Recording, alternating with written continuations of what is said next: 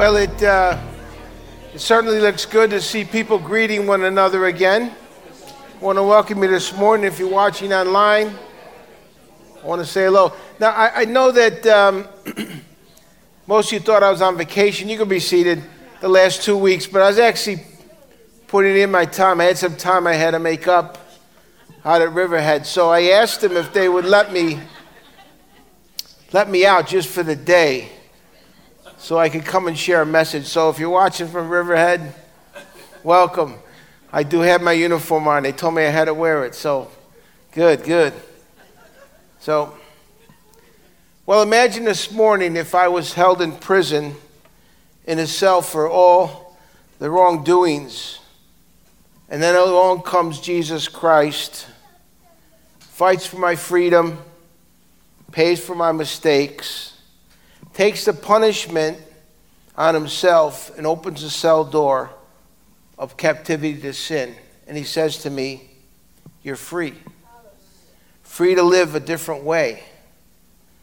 Free from sin and the guilt and shame that goes along with it. Free to become all that God has purposed and planned for you to be. I could take off the prison garb and put on new garments. Garments of righteousness. Imagine if I responded, praise God, thank you, Jesus, but I never leave. I never change my garments. I never get dressed for new life. I never actually walk outside my cell. That cell, these clothes, it's the world I know that I've lived in for so long. It's the bars through which I see myself and I see the world. It's the behaviors that I've lived with over in repetitive years. It's a sin I'm caught up in. The cell has perhaps defined me, my thoughts, my beliefs, the state of my heart. It runs deep. But I'd be crazy to stay in the cell. And Paul, in his passage today, is saying to us, take off the prison gear and dress yourself for new life. Now, it takes partnership. You and I have to make a decision to do our part. And it's a choice that we make. We make that choice to bring our lives into balance with what Christ has done. It's not about striving to measure up. It's about Christ doing it all. And he says, and Paul says in the passage that we're going to look at today, now he says, walk in what I have accomplished for you. Enter into the victory of gospel life. And Jesus says, don't live a life of captivity to sinful ways that have been paid for already. The cell door is unlocked. You're free to go to live in a new life I've prepared for you. And so what we need to do this morning is we need to take off the prison garb. I'm going to ask my trusty assistant to just give me a little bit of help here, because I can't get I tried it at home. It looks bad when I'm trying to do it myself. Thank you, sir. I got it from here down. Thank you. Give me a hand this morning. Yeah. Everybody's got to have some help here. And so we spent the last number of weeks basking in the goodness and the power of the gospel found in Ephesians chapter 1 through 3. I'm tangled up here. I'll be all right. Hey, listen, it doesn't want to come off easily. Pastor Tony's done an excellent job in chapters 1 through 3 of reminding us of our position in what Christ has done for us. He's talked about we're elected, we're chosen, we're predestined, we're heirs, saved, redeemed, and reconciled. And he says that we're part of the family of God. I hope you recognize this morning that you're part of this very large family, the family of God. And then we stepped into chapter 4, and chapter 4 was kind of a turning point in the book of Ephesians, because chapter 4 takes us from all that we've learned and who we are in our position in Christ in chapters 1 through 3 the theology and the knowledge of all of that. And now Paul begins to say, balance it out by the way that you live. The truth and the practical lifestyle that I've called you. As a matter of fact, in verse 1 of chapter 4, it says, walk in a manner worthy of the calling to which I've called you. Every one of us has a call upon their lives, and we're to walk in that calling.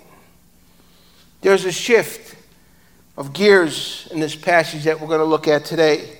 Ephesians 4:17 through 24. I'm going to read it in entirety, and then we'll kind of take it apart a little bit. I've titled my message, Put on the New Self. Ephesians 4:17 through 24. Now this I say and testify in the Lord, that you must no longer walk as the Gentiles do, in the fertility of their minds. They are darkened in their understanding, alienated from the life of God because of the ignorance that is in them, due to the hardness of heart. They have become callous and given themselves up to sensuality, greedy to practice every kind of impurity. But that's not the way you learned Christ, assuming that you have heard about him and were taught in him, as the truth is in Jesus. To put off your old self, which belongs to your former manner of life and is corrupt through deceitful desires, and to be renewed in the spirit of your minds, and to put on the new self, created after the likeness of God in true righteousness and holiness. I want to ask you this morning, have you met your doppelganger? That's the person that looks like you. Scientists tell us that there's at least 6 people in the world that look just like you. Now that may scare you. I don't know. I had a situation, actually you can go on a website, it's called twinstrangers.net if you want to find, I don't know how I guess you put your picture up and they find somebody that looks like you. All right? But I had a situation that I was actually in a situation that somebody said I looked like somebody else. So I'm in Mather Hospital a few years ago in the emergency room, and I'm having a heart attack. Now, the doctor comes in and says, you're having a heart attack. You could have blew me over with a feather. I was running every day. I was in great shape. There was no reason for this to be happening. All right? So then the attending nurse comes in and she says, oh, you look like the guy on The Sopranos. And I couldn't help myself. I mean, you mean the guy that just died of a heart attack? So you got to find humor in whatever situation you're in. In Ephesians, Paul calls the church, calls us the body of Christ. You and I make up the body of Christ. So who do we look like? There are 2 options here. Do we look like the world, or do we look different? Do we look like Jesus? If we look like the world, we'll look and act like non-believers. We'll see that we see around us every day. We'll talk like them, we'll think like them, and we'll value the things that they value. We'll mirror their lives. Or do we talk and think and value the things that Christ values? If our doppelganger is Christ, we're becoming more like him over time in our thoughts and in our actions. And Paul gives us a playbook in this passage of Scripture how God's grace should change our lives. And he does this partially by contrasting us with how non-believers think and how they behave. In verse 17 is pretty interesting because Paul starts to get specific on what that looks like to walk in the fullness of Christ and all he has accomplished. And so Paul tells us to be out with the old. He says, now this I say and testify in the Lord, that you must no longer walk as the Gentiles do in the fertility of their minds. And Paul goes into this description of what the world looks like. And I'm sure that as I read through this, you could probably think of some people that you know that fall right into this category. But I also believe that Paul's not only pointing out what the world looks like, But he's saying to us, don't look that way either. Verse 18 says, they're darkened in their understanding, alienated from the life of God because of the ignorance that is in them, due to their hardness of heart. So he kicks it off with a warning. He says, do not walk, or don't be like, or no longer walk in the way of the world. And he points a pretty dark picture in those verses. He says they're darkened in their understanding, alienated from God. There's ignorance here, not intellectually, but spiritually. And it's because they've hardened their hearts. They're callous. They've given themselves over to all of ungodly desires. And it's a pretty graphic and painful description of where people can be at. We know that sin is destructive. Sin destroys relationships. It drives us in a direction of greed and lust and murder and adultery and slanderous words, theft, pride that puffs us up and puts others down. It's a root of oppression and injustice, violence, and hatred. Who would want any kind of sin ruling and guiding our lives in that way? And I'm pretty sure all of us could think of sinful behaviors from the past or in our own lives right now that is creating a path of damage in its wake. We're to look at how we used to once live. We're to look at, it's really important that we remember who we are before Christ rescued us and brought us from death into life. And Paul reminds us in Ephesians chapter 2, verses 1 through 3, of where we were at before Christ. And it says, and you were dead in the trespasses of your sins, in which you once walked, following the course of this world, following the prince of the power of the air, the spirit that is now at work in the sons of disobedience, among whom we all once lived in the passions of our flesh, carrying out the desires of the body and mind, and were by nature children of wrath, like the rest of mankind. That's where you and I came from. That's where we were at before Christ. And Christ is calling us to live a different way. And in Christ, we have the freedom to walk in that way. And the Christian life requires a decisive break from the past. Unbelievers' minds are darkened. They're blind to the truth. Their worldview is wrong. We could find this as we read through this, and if we kind of related to it a little bit offensive. But why do they think this way? And Paul gives two good reasons in verse 18. He says they're ignorant. They don't know the truth of the scriptures, or they don't want to, or refuse to acknowledge who God is. They refuse to yield and obey the living God. And we see that the rejection of Christ has a mental and rational component. And Paul warns that the rejection of God leads to ignorance and a diminishing of understanding. I believe the greatest battleground that we deal with in our lives is in our mind and in our hearts. And it says they're ignorant because they've hardened their hearts. The unbelievers willfully harden their own hearts. I'm sure you met people like that. Oh, they're so hard. They got a heart of stone. We got to be careful that we don't let that hardness come into our lives. Romans 12:2 says, do not be conformed to this world, but be transformed by the renewal of your mind, that by testing you may discern what is the will of God, what is good and acceptable and perfect. And in this passage, it talks about a transformation that needs to take place in our lives.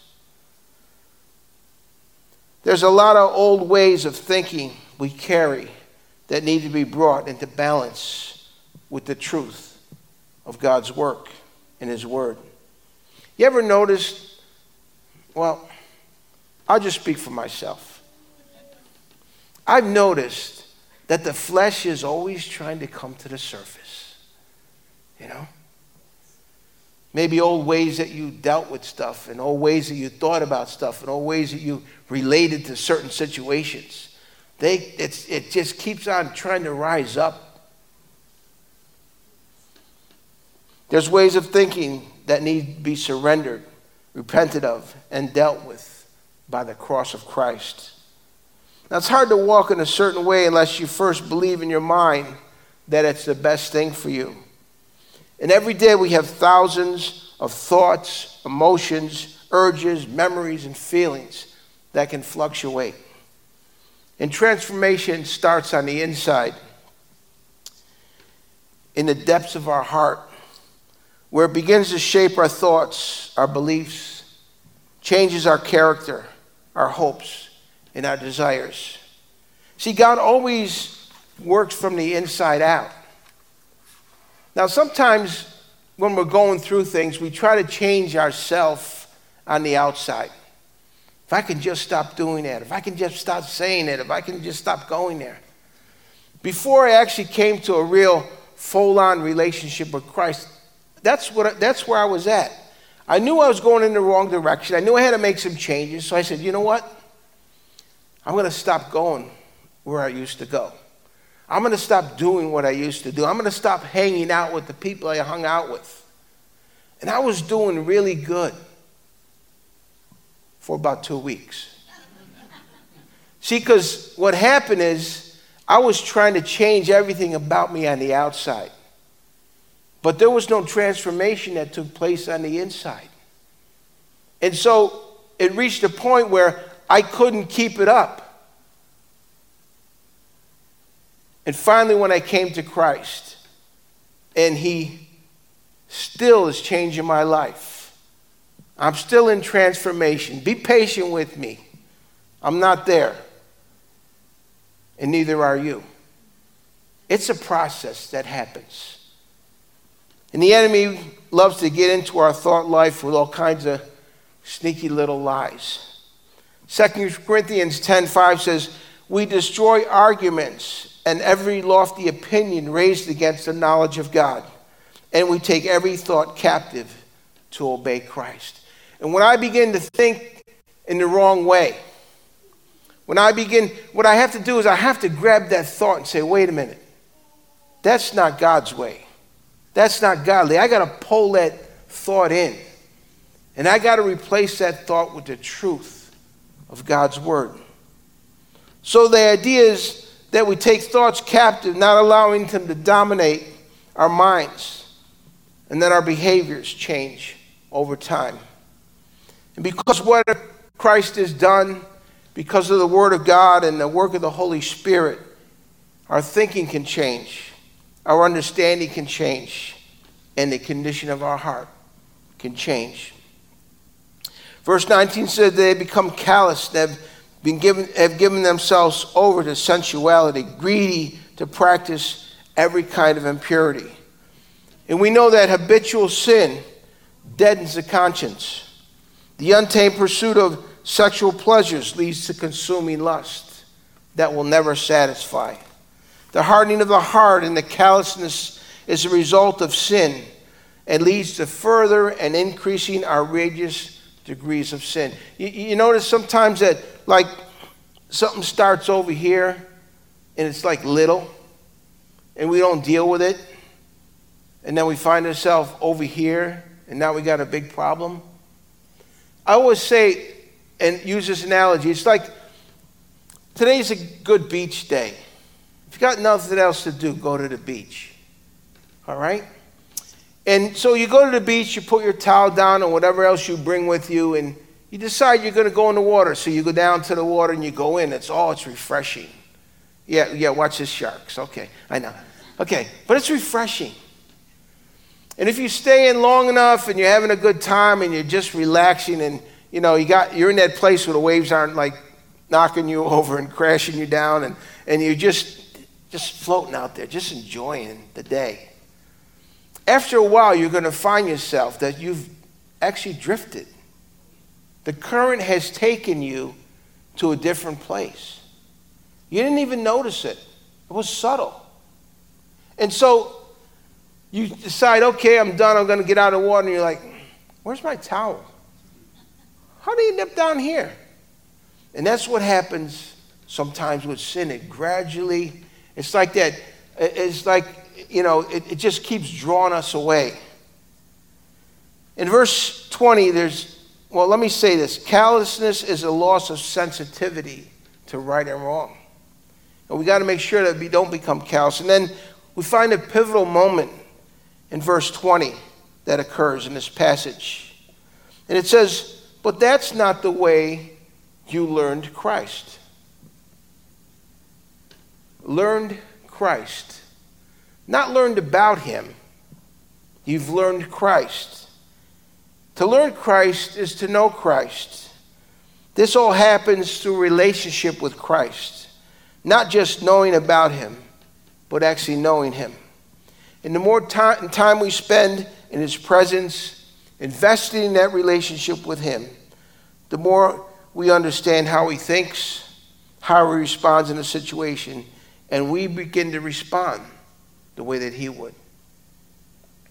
A number of years ago, my wife and I were running a group home in Queens Village. We were married under 2 years. I wouldn't recommend this for newlyweds. So here we are in this group home setting, 24/7. We got 6 to 8 totally unruly young men that have been placed there by the courts. And they're great manipulators. They know how to play the system, and they'll try to play you. And so what they used to do sometimes is they would go to my wife and say, hey, can I do this or can I go there? And she'd tell them no because she knew it wasn't good for them. And then they'd come to me separately and ask me the same question. Okay? And see, if I had a different answer, now they can play us, right? And now her and I are going to get in an argument about it. But we knew each other well enough that I knew how she would answer a given situation. She knew how I would answer. And it used to frustrate them to no end because they couldn't get a different answer. It was always the same. And it's the same thing with Christ. As we begin to know him and walk with him, we begin to respond to life and situations the way that he'd want us to. And in verse 21 it says, assuming that you have heard about him and were taught in him, as the truth is in Christ. Now we need to remember that Paul is addressing the church at Ephesus. It's a young church. A lot of new converts in that church. They've just come out of this worldly lifestyle. Now they're entering into having a relationship with Jesus. So Paul is writing to the church at Ephesus. And Paul is addressing a church called Integrity today. And Paul's explaining to them and explaining to us how God's grace should change our lives in a real and tangible way. Christians don't walk like unbelievers. Christians don't become fruitful. That's pointless. They have no reason for doing the things that they do in their thinking. They do not become obsessed with the pursuits and promises of this world. Would be able to be single-minded, focused on the glory of the gospel. Christians don't become darkened in our understanding. We do not exchange the counterfeit life offered by the world for the abundant joy in eternal life that Christ Jesus gives us. Christians, do not allow your hearts to become calloused and hardened. Christians, do not sacrifice your lives in pursuit of sensuality and impurity. And as Christians, we're supposed to look and think differently. I hope that over the years of maybe walking with Christ, you've had those few moments where you're around somebody and maybe you're around them in a consistent way and you really haven't shared with them the gospel, you really haven't talked about God at all, and they'll say to you, man, there's something different about you. I don't know what it is. I've hoped we had those moments. What a great opportunity to share the Lord. Because you can say, I used to be like this. And now I'm striving to be like this. And it's because, and you give them the story. I'm sure some of you are familiar with a company called IBM. Did you know that for a long time, their slogan was think? That's why they called their laptops ThinkPads. They wanted us to take everything into consideration. So you know what Apple did in the late 90s to differentiate themselves from IBM? They came up with a slogan, think differently. This slogan actually helped turn Apple into the high success that it is today.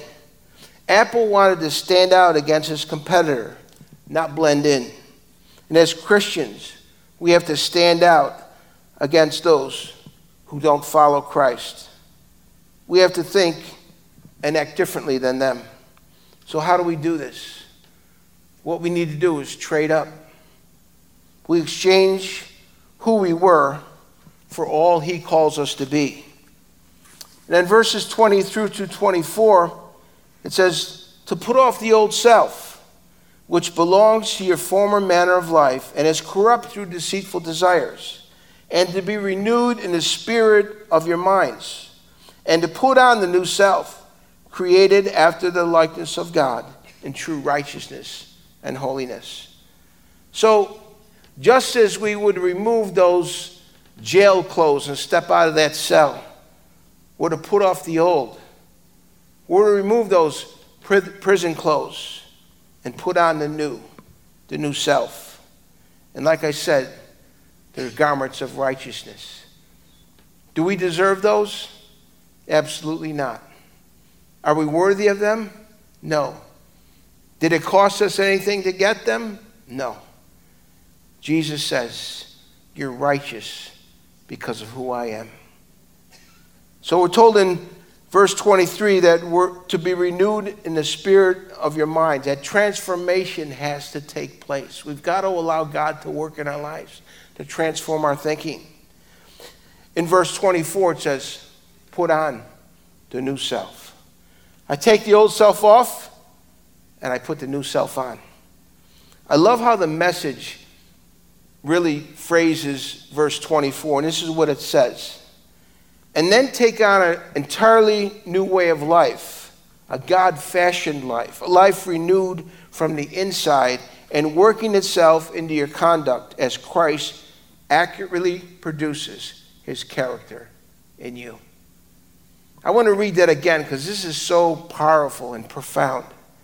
And then take on an entirely new way of life, a God-fashioned life, a life renewed from the inside and working itself into your conduct as God accurately reproduces his character in you. That's the goal. That's a desire. That's what God wants to do. It's a working that he can do, he has and will do, if we're willing to surrender and yield to him. I close with a little prayer that kind of helps us. Maybe there's some stuff in our lives that we know that we've carried them over, kind of residual effects of our old lifestyle. I call it repent, renounce, and replace. I repent of believing a lie. I renounce any stronghold that lie has had in my life. And I replace the lie with the truth of God's word. Pastor Tony's going to continue this passage next week, and I think he's probably going to, I just touched on this in the end because I just felt like I needed to, but he's probably going to pick up here. But as you continue throughout chapter 4, it really begins to define very distinctively some things that we need to get out of our lives. Let's be all that God's called us to be. Let's let the Holy Spirit work in our lives and change us. Let God mold us and shape us and become the people that he wants us to be, so we can make a difference in the world that we live in, so we can honor God and glorify him.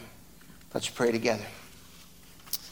Father God, thank you this morning for the opportunity to share your word. Thank you for the very clear direction and the call that you have upon us to take off the old and put on the new. And God, I pray you'd help us become the people that you want us to be. Lord, I pray that we'd allow you to shape us and mold us into your image. And God, that we would stand out and be an example to those around us. Father, empower us by your Spirit to be all that you've called us to be. And I pray that you'd bless your people today. Strengthen us, God, as we follow you. In Jesus' name, amen.